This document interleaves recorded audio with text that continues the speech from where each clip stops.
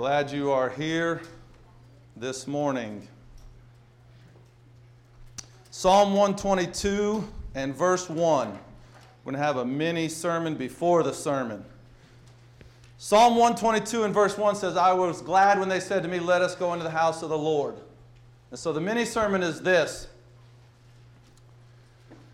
Did you come here because you were glad that this was the chance to come to the house of the Lord? Or was this a duty that I have to do because people will know if I'm not there, and if I'm not there, somebody's going to think bad of me, and I don't want people to think bad of me. So the mini sermon is, I hope you're glad that you came here to the house of the Lord. I hope you looked forward to this and not just, well, we got to get up in the morning and we got to go to church again and we got to do our part, and then we can go home and take our nap, and then we may or may not come again tonight, and so on. So the mini sermon is, I hope you're glad you're here this morning, and I hope you're glad when you leave this morning because you were edified in worshiping God. Favorite movie? Now I'm going to preface this with Romans chapter 14. I hope there's not water cooler talk about Kirk anytime after this.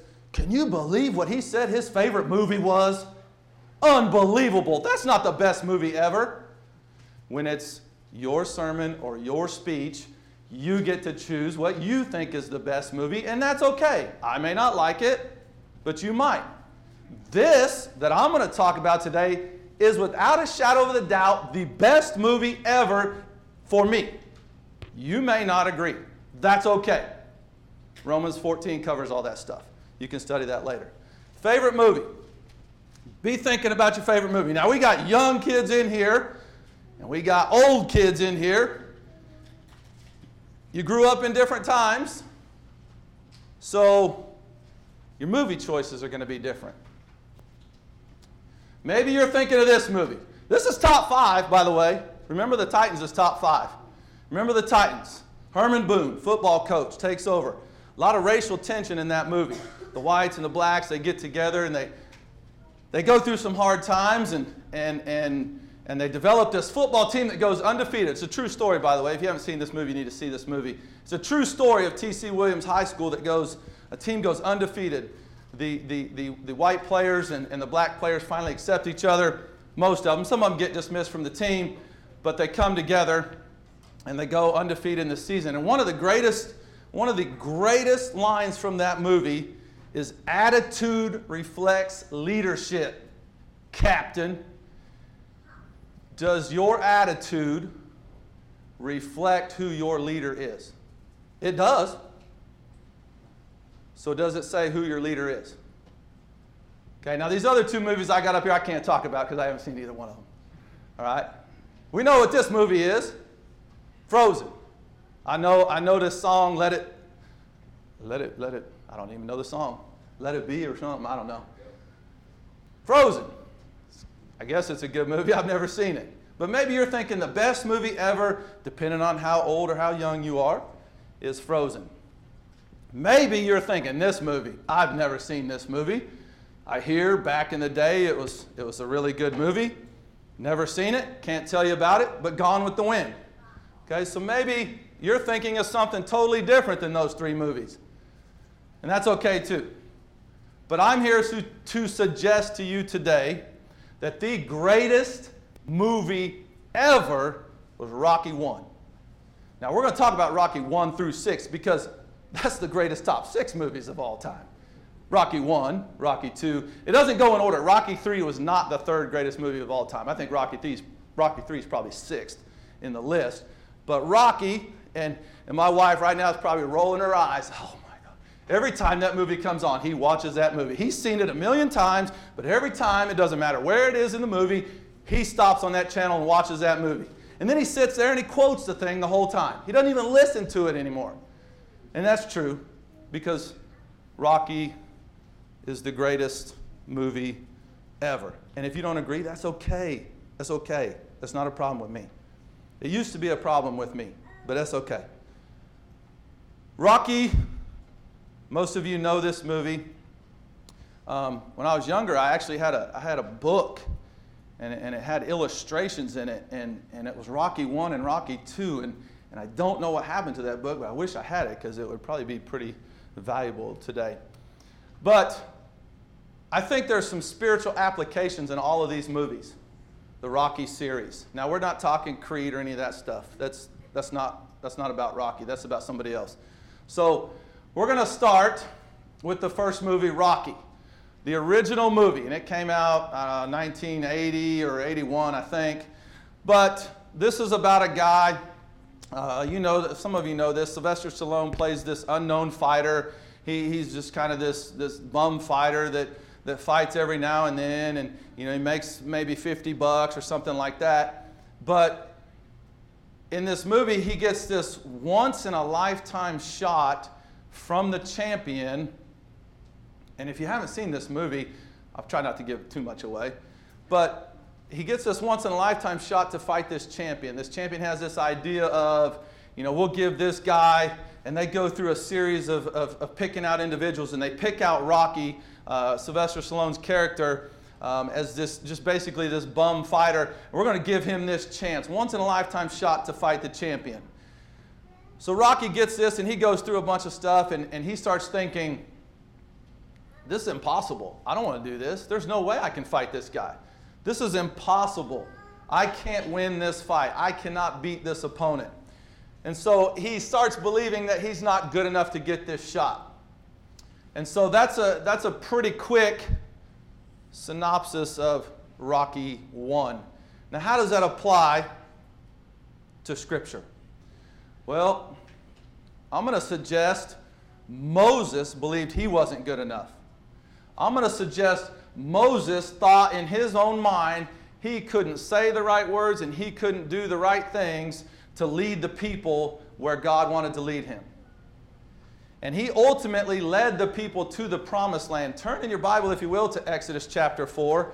And if you didn't bring a Bible, I would encourage you to look this up later. It'll be online on our Facebook page. But Exodus chapter 4, I think we see here that Moses explained that he didn't think he was good enough. So in chapter 4 of Exodus, verse 1 says, "Then Moses answered and said, 'But suppose they will not believe me or listen to my voice. Suppose they say, the Lord has not appeared to you.'"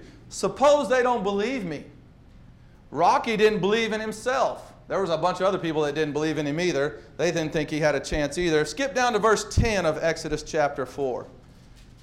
It says, "Then Moses said to the Lord, 'O my Lord, I am not eloquent, neither before nor since you have spoken to your servant, but I am slow of speech and slow of tongue.'" And I think this is a great illustration, because if you know the Rocky character, he was slow of speech and slow of tongue. And he even admits in a couple of the different movies that his brain doesn't work like it should. And so I think we see Moses here as a great example of somebody that didn't believe they were good enough, but they got this unbelievable shot to be the leader of the people and take them to the promised land. What is your once-in-a-lifetime shot? We get one chance in life to be baptized into Christ for the remission of our sins and live a faithful life to make it to heaven one day. I suggest Jonah too. We've talked about Jonah quite a bit lately with Brother Doug's lessons. But if you turn over to the book of Jonah, I think there's some illustrations that can be found here as well. Jonah, chapter 1, beginning in verse 1, says, Now the word of the Lord came to Jonah, the son of Amittai, saying, Arise, go to Nineveh, that great city, and cry out against it, for their wickedness has come up before me. But Jonah arose to flee to Tarshish from the presence of the Lord. He went down to Joppa and found a ship going to Tarshish. So he paid the fare and went down into it to go with them to Tarshish from the presence of the Lord. I'm also going to read the prayer that Jonah prays in chapter 2. But we know the story. Jonah didn't think Nineveh could be saved. He didn't believe that Nineveh could be saved. He thought it was impossible. This is an impossible mission. Why do I have to go here to do this? And so let's read chapter 2. Jonah's prayer I love this prayer here, and again, we've studied all this, but I want to go through it again. It says, "Then Jonah prayed to the Lord his God from the fish's belly, and he said, I cried out to the Lord because of my affliction. And he answered me. Out of the belly of Sheol I cried, and you heard my voice. For you cast me into the deep, into the heart of the seas, and the flood surrounded me. All your billows and your waves passed over me. Then I said, I have been cast out of your sight, yet I will look again toward your holy temple. The waters surrounded me, even to my soul. The deep closed around me. Weeds were wrapped around my head.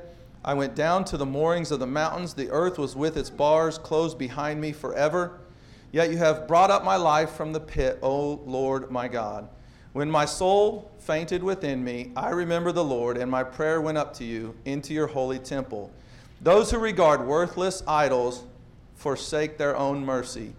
But I will sacrifice to you with the voice of thanksgiving. I will pay what I have vowed. Salvation is of the Lord. So the Lord spoke to the fish, and it vomited Jonah onto dry land. So I think we see here again that we have two pretty good examples of people that thought it was impossible, that they weren't good enough.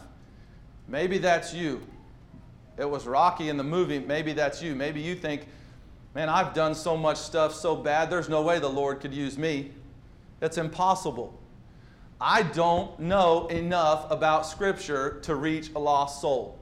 That's impossible. Maybe this is you. Maybe you're having these thoughts in your head about, I can't do this. I can't lead a class. I can't teach a class. I can't help somebody else in the congregation. I can't reach out to people. I can't lead singing. I can't give a sermon. I can't, whatever. Maybe you're having these self-doubt thoughts and you're believing that nothing you can do is good enough. But we know that that's not the end of the story with Rocky, and we know that's not the end of the story with us. So that brings us to Rocky 2. Rocky 2, he gets a rematch against the champion. Now, at the end of Rocky 1, he said, there ain't going to be no rematch. And the champion said there ain't going to be no rematch in it either. And Rocky's like, I don't want a rematch. And so as they go through the movie, he kind of changes his mind. He thinks, man, I went 15 rounds with this guy. I wasn't even supposed to have a chance, but I get another shot at him. And so Rocky gets another shot. He is more confident, he's more hungry, and he's more strengthened. He now knows what he needs to do, and he works even harder. So now he starts believing a little bit in himself, and he starts getting a taste of it, and he starts getting a little more hungry and a little more strengthened. And eventually he conquers the opponent this time. Well, I'm going to suggest that David was very similar. David only had one shot at Goliath. He didn't have a rematch with Goliath. That was impossible considering Goliath's head was severed from his body. But David was confident and strengthened by the Lord. In 1 Samuel 17, if you'll flip over there, this is the story that we know so well of David and Goliath. 1 Samuel 17. I'm going to read verse 37. It says, Moreover, David said, The Lord, who delivered me from the paw of the lion and from the paw of the bear, he will deliver me from the hand of this Philistine. And Saul said to David, Go, and the Lord be with you. And so I wonder sometimes if David, if he wouldn't have been delivered from the bear and the lion, if he would have had the confidence and the strength that he needed to go battle this great giant. And I believe that he was strengthened by the Lord. I believe he had the confidence that this will happen because, look, it's already happened. And so in a sense, I think there's a similar rematch here. He's been with a bear and a lion, and he's conquered them, and now he has this other foe that comes up in front of him, and we know the story that he conquered Goliath. But also, what about Philippians 4:13? I can do all things through Christ who strengthens me. We ourselves should be confident. We should be hungry. We should be strengthened by the Lord to go and share the message that He's commanded us to share to the lost. He's not going to leave us alone. He's said that. He's given us the strength through His Word here. He's given us the avenue of prayer to get that strength. He's given us fellow saints to get that strength from. But if you are believing as Rocky 1 right now, if you're believing, I'm not good enough, I don't know enough, I can't do this, think about this right here. Think about what we just talked about, where you can gain that strength, where you can gain that confidence. Joel was talking this morning in class, and he said, he was nervous and in leading the class, and the thought that popped in my head was, we all are, but the more you do it, the easier it becomes, or supposedly is what they say. And so I think the more we visit others, the more we talk to others about Christ, the more opportunities in conversation that we find to bring up Scripture with others, the easier it gets, the more confident we get, the more hungry we get to do that again. And so I believe, like Rocky 2, if we build that confidence and that strength, we will conquer the opponent as well in our own lives. That brings us to Rocky 3. As I said, probably not the third best, probably later in the series, but it's in line with Rocky 1 through 6. And so Rocky comes up against Clubber Lang, played by the famous Mr. T. Rocky had been, after he won the title in Rocky 2, he started fighting a lot of different fighters, and there's a theory with his manager that some of those fighters maybe weren't championship material fighters, almost like bums that his manager had purposely set him up for to continue to win the title. But he gets complacent in what he's doing, and he falls in this movie due to lack of hunger, lack of fire. So Rocky 2, he had it, and then Rocky 3, he's lost it, and now he has this new opponent that overpowers him because he got complacent and because he lacked preparation. And so we see here in the movie Rocky 3 that he had other things on his mind. The first fight with Clubber Lang, his manager had a heart attack at the beginning of that fight, and so he was worried about him, and he still tried to go fight the opponent. His mind wasn't in the right place. Along with these things, his mind wasn't in the right place, and so he lost to that opponent. And so he had to kind of redefine himself in that movie and kind of refigure out, okay, what are my priorities? And he had to develop that hunger again. And this is where we get the famous song that a lot of people listen to from Rocky 3, Eye of the Tiger. And so he had to get that feeling back of, I'm hungry, I'm on fire to do this, if you will. I think from that, we can learn some things as well. Matthew 6:33, seek first the kingdom of God, and all these things shall be added to you. We got to be hungry to seek first the kingdom. If we lose that hunger to seek first the kingdom, we get complacent, and we stop doing what we're supposed to be doing. Titus 2:14, I want to read that from Scripture. Titus 2:14, if you'd flip over there. One of the things that bothers me about myself is I see some of these other denominations and some of these other faiths that people are trying to promote, and these people are so zealous. They're walking up to complete strangers trying to talk to them, or in some cases, they're willing to blow themselves up because they're so zealous for their beliefs or whatever it is. And so Titus 2:14, that word zealous appears here. It says, who gave himself for us that he might redeem us from every lawless deed and purify for himself his own special people, zealous for good works. The fire to do what we're supposed to do, the fire to do good works, the fire to help other people. If we lose that, or if we never have it, then we fall due to that lack of fire, due to that lack of preparation, due to that lack of hunger. So, we need to heed the words of 1 Corinthians 10:12. And basically paraphrasing that, take heed, you think you stand, you're going to fall. And so in Rocky 3, he thought, I got this, I'm the champ, I'm beating all these opponents, and nobody can beat me, and I've got everything going for me. I used to be poor in this neighborhood, now I got this big mansion, and everything is great.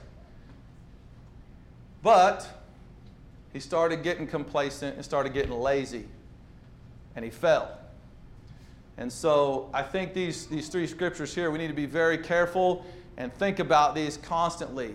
We need to seek first the kingdom of God with everything we have, zealousness included. We need to be zealous for good works, doing good works to help others. And we need to be careful. We think we've made it. We think we're on top of everything, because then we're going to get shown that we're not. And that's what happened in Rocky 3. So moving on, Rocky 4. This is kind of a turning point in the series for me, and I'll point that out in a little bit. But Rocky 4 becomes the famous USA versus Russia atmosphere. And so in Rocky 4, he gets done beating Clubber Lang, and this Russian comes in. This Ivan Drago guy comes in, and he's this great big guy. He works on all these machines.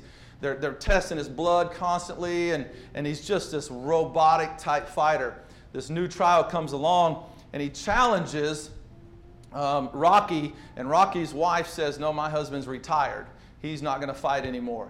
And so Rocky's best friend, which was one time his greatest opponent, Apollo Creed, says, I'll fight you in this exhibition match. And so the trial challenges Rocky's friend, this Ivan Drago. He challenges Rocky's friend. And then, so Rocky sees what's happening, and he tries to help his friend. He tries to help train his friend. At first, he tries to talk his friend out of it, because he says, you haven't fought in so many years, now you're going to go fight this guy. He's like this super bred robotic fighter that's bigger and stronger than everybody else, and you're going to go try to fight him. But then he tries to help train his friend, and so on. So I think we see some things here from this. Each of us is going to have different trials come along. We're going to conquer a trial, and then a new trial is going to come along. I might conquer a trial, and then somebody else has that trial come to them that's new for them, or vice versa. Those trials challenging our friends are going to put us in a situation at some point. We kind of talked about this in Bible class. It's going to put us in a situation at some point where we need to be willing to help our brothers and sisters. We need to be willing to help the fellow saints in what they need, and maybe just getting strength from them. And so there's a couple verses that we want to read from here. We'll start with Galatians chapter 6. Galatians chapter 6 verse 2 says, bear one another's burdens, and so fulfill the law of Christ. And so we see there that we're supposed to take on the struggles that that one another has, and we're supposed to help them and fulfill the law of Christ. Hebrews 13 verse 16 says, but do not forget to do good and to share, for with such sacrifices God is well pleased. And we think of the word share when we're all little, and we're taught that word share. It relates to our toys. You need to share your toys with other people.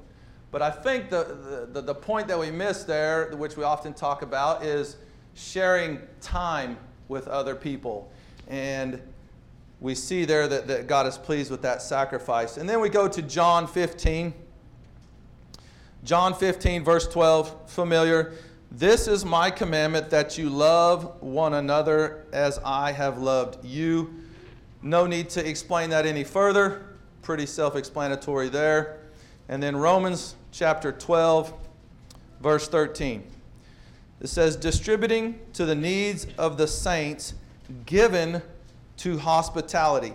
And the headline above that in my Bible says, behaving like Christians. And so are we giving of our time? Are we in a place where we help our friends, our family, our brothers and sisters in Christ with the strength that they need? Because we're all going through different trials in our lives, and we don't know what each other's going through. But if we would take the time to be with each other and to talk to each other and to open up to each other, then we would, and we would be able to strengthen each other that much more. So Rocky IV ends up, Rocky's attitude ends up, he ends up fighting the Russian, and he ends up beating the Russian, and his attitude gets all the Russians on his side. And then we go to Rocky V. He comes back this time, again, retired. He's done fighting, supposedly, and he goes to mentor this young fighter, Tommy Gunn, actor that was actually from Bonita. So he goes to mentor this younger fighter. This younger fighter kind of hounds him a little bit. First he says, no, I don't want nothing to do with you. And the guy stays after him. And so he starts mentoring him, tries to teach him, tries to mold him. One of the things Rocky always talks about is fear. And he talks about fear being this little thing on your shoulder, and you need to use it in the appropriate way and not let it own you. So he talks to Tommy Gunn about that as he tries to teach him and mold him. But he gets him rolling where he needs to be, and then this other promoter comes along, Duke Kane, this other promoter that is promoting all these other fighters, and he comes along and he offers Tommy Gunn all these worldly things, all this money, all these title shots. He's got all these women around him, these fast cars, and all these different things. And so Rocky ultimately loses Tommy to worldly pleasures. But I think from here we see our job as mature Christians is to teach and mold the younger Christians. And we see this in several different cases. Elijah mentored Elisha. Jesus mentored all the disciples. Barnabas mentored Paul, and Paul mentored Timothy. And there's many more, but we'll go through a couple scripture here and just see what we are to do. 2 Timothy 2, verse 2 is where we'll start. 2 Timothy 2, verse 2, it says, "And the things that you have heard from me among many witnesses, commit these to faithful men who will be able to teach others also." Teach others also. Commit these things that you'll be able to teach others also. Hebrews 13, chapter 22 says, "And I appeal to you, brethren, bear with the word of exhortation, for I have written to you in a few words." The word of exhortation, helping others be strengthened. 1 Corinthians chapter 11. We'll read verse 1 from 1 Corinthians 11. It says, very simple verse here, "Imitate me just as I also imitate Christ." Paul says here, "Imitate me just as I also imitate Christ." In my Bible, I did kind of an old school checkbox, that you see in school, and I wrote the words, "Am I imitating him?" And then I have a box with the word "some," and I have a box with the word "always." And that's a note to myself that am I imitating Paul just as he imitated Christ? Acts chapter 9, read a couple verses from Acts chapter 9. Starting in verse 27, it says, "But Barnabas took him and brought him to the apostles, and he declared to them how he had seen the Lord on the road, and that he had spoken to him, and how he had preached boldly at Damascus in the name of Jesus." See, they weren't sure about Paul still, but Barnabas is trying to convince him here. He says, "So he was with them at Jerusalem, coming in and going out," talking about Paul.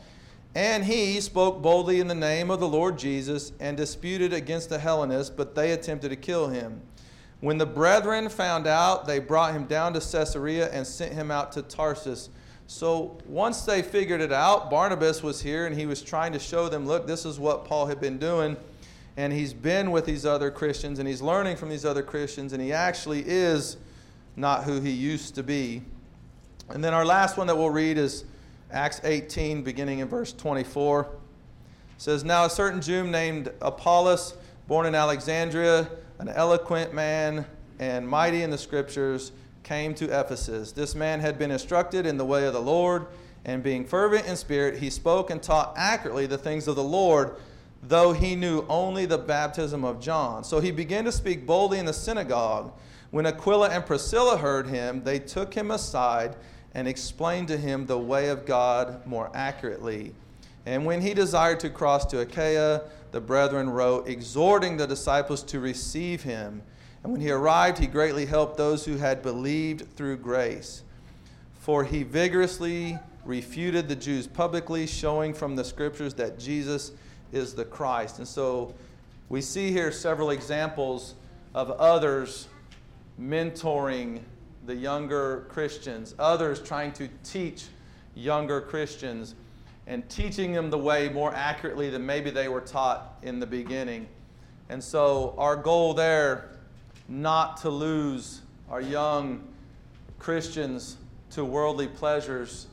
And the point that I'll throw in here with this is we only have so many years with our kids, just like we only have so many years with younger Christians before they get to a certain point where they make decisions on their own with all these Y's in the road. And have we taught them the way so accurately and so consistently and so zealously that they won't veer off when it comes time for them to make that decision? They won't be enticed by those worldly pleasures as Tommy Gunn was in Rocky V. So we move on to the sixth in the series, Rocky Balboa. He's very aged here. In this movie, he's officially retired. At the end of Rocky V, he ends up fighting Tommy Gunn on the street. He ends up showing Tommy Gunn that, hey, I'm still the man. I didn't teach you everything that I know. I still got a few tricks up my sleeve. It's kind of ironic because Apollo Creed said the same thing to Rocky in Rocky II after he had helped, or Rocky III after he had helped him there. And so Rocky's retired, no longer a fighter. His wife has died. He's lost his wife. His son has been estranged, and he's reunited with his son. He goes and visits him, and they kind of connect a little bit better, which there could be a whole sermon on the prodigal son there as well. But he returns to fight one more time. This guy comes and challenges him one more time. And so being aged fighter, having a lot of issues from that, he's not fighting anymore, but he returns to fight one more time. And he also connects with a girl that he had talked to in the first Rocky, who stood on the street corner and was involved with a lot of things that she shouldn't have been doing with some of the other kids in the streets. But he kind of connects with her, and he kind of sees that she's doing good now. But he returns to fight one more time. And what I take from that is we are never too old to spread the gospel or serve the Lord. Revelations 2:10 says, until death. That doesn't mean when I get to a certain age, I can just stop and I've done my time and I'll just sit back, take it easy, and just wait on anything that's going to happen. We see that we're never too old there. And then 3 examples that we have there. Abraham was in his 90s. Abraham wasn't this 20 or 30-year-old man full of all this energy. He was in his 90s. Moses was in his 80s. And Aaron was 83. And so we see that there is no time that we can say, you know, I'm going to step back and I'm going to let somebody else try to reach the lost. Because that's not what Scripture says. Scripture says until death we are supposed to be sharing the gospel, remaining faithful, trying to reach the lost. And so that's what I take from the 6th in the series, Rocky Balboa. All that being said, I think the 6-part series for me is divided into 3 parts.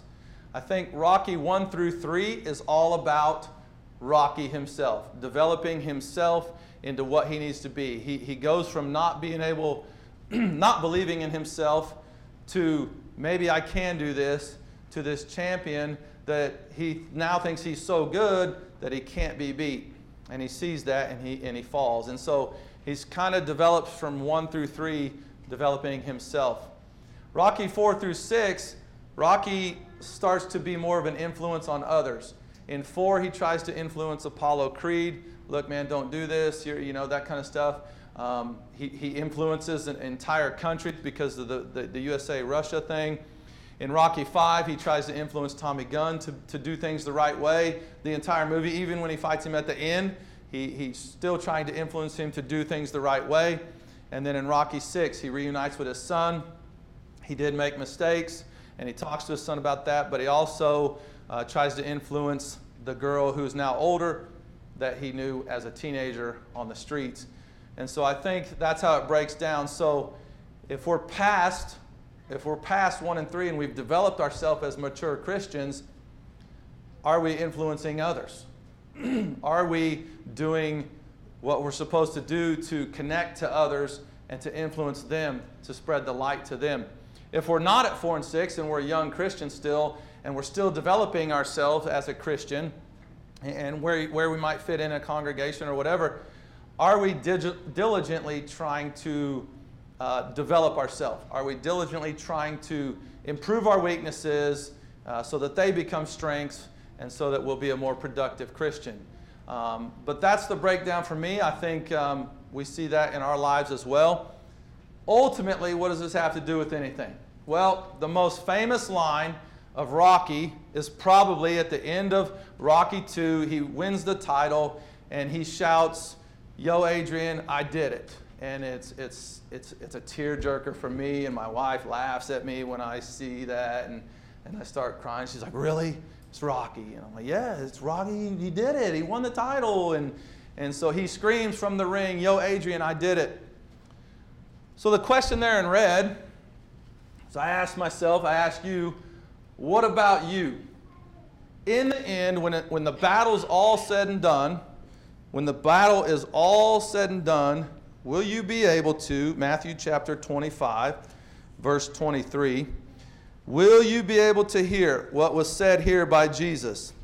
At the end, the parable of the talents, he says it a couple times, but I just picked verse 23. It says, "His Lord said to him, 'Well done, good and faithful servant.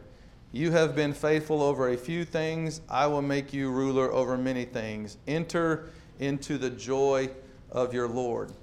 When it's all said and done, and we go through all these battles, all these trials, all these tribulations, things that happen that maybe we don't agree with, we don't know how to handle, when it's all said and done, will we be able to hear, "Well done, good and faithful servant"? And that's, for me, is probably the scariest part, is will I hear that or will I not hear that?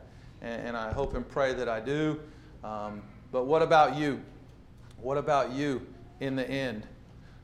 When it's all said and done and Judgment Day arrives, are you going to be able to say, "I did it"? Now the Lord is going to decide on our lives and where our souls spend eternity. And I would think everybody would want to hear, "Well done and good and faithful servant." However, if you're not in Christ or you're not living like you should be, then chances are you probably don't hear that at the end. And you're not crowned at the end as Rocky was. So if you're not living the way you think you ought to be and you would like prayers, or you're just struggling with something and you would like prayers, or you would like to be in Christ, there's only one way to be in Christ. After we believe and we confess and we repent, then we're baptized into Christ, as Scripture says. And so that's the only way to get into Christ after you've followed that plan of salvation. So if that's a need of yours, or any of the others is a need of yours, you can come at this time as we stand and sing.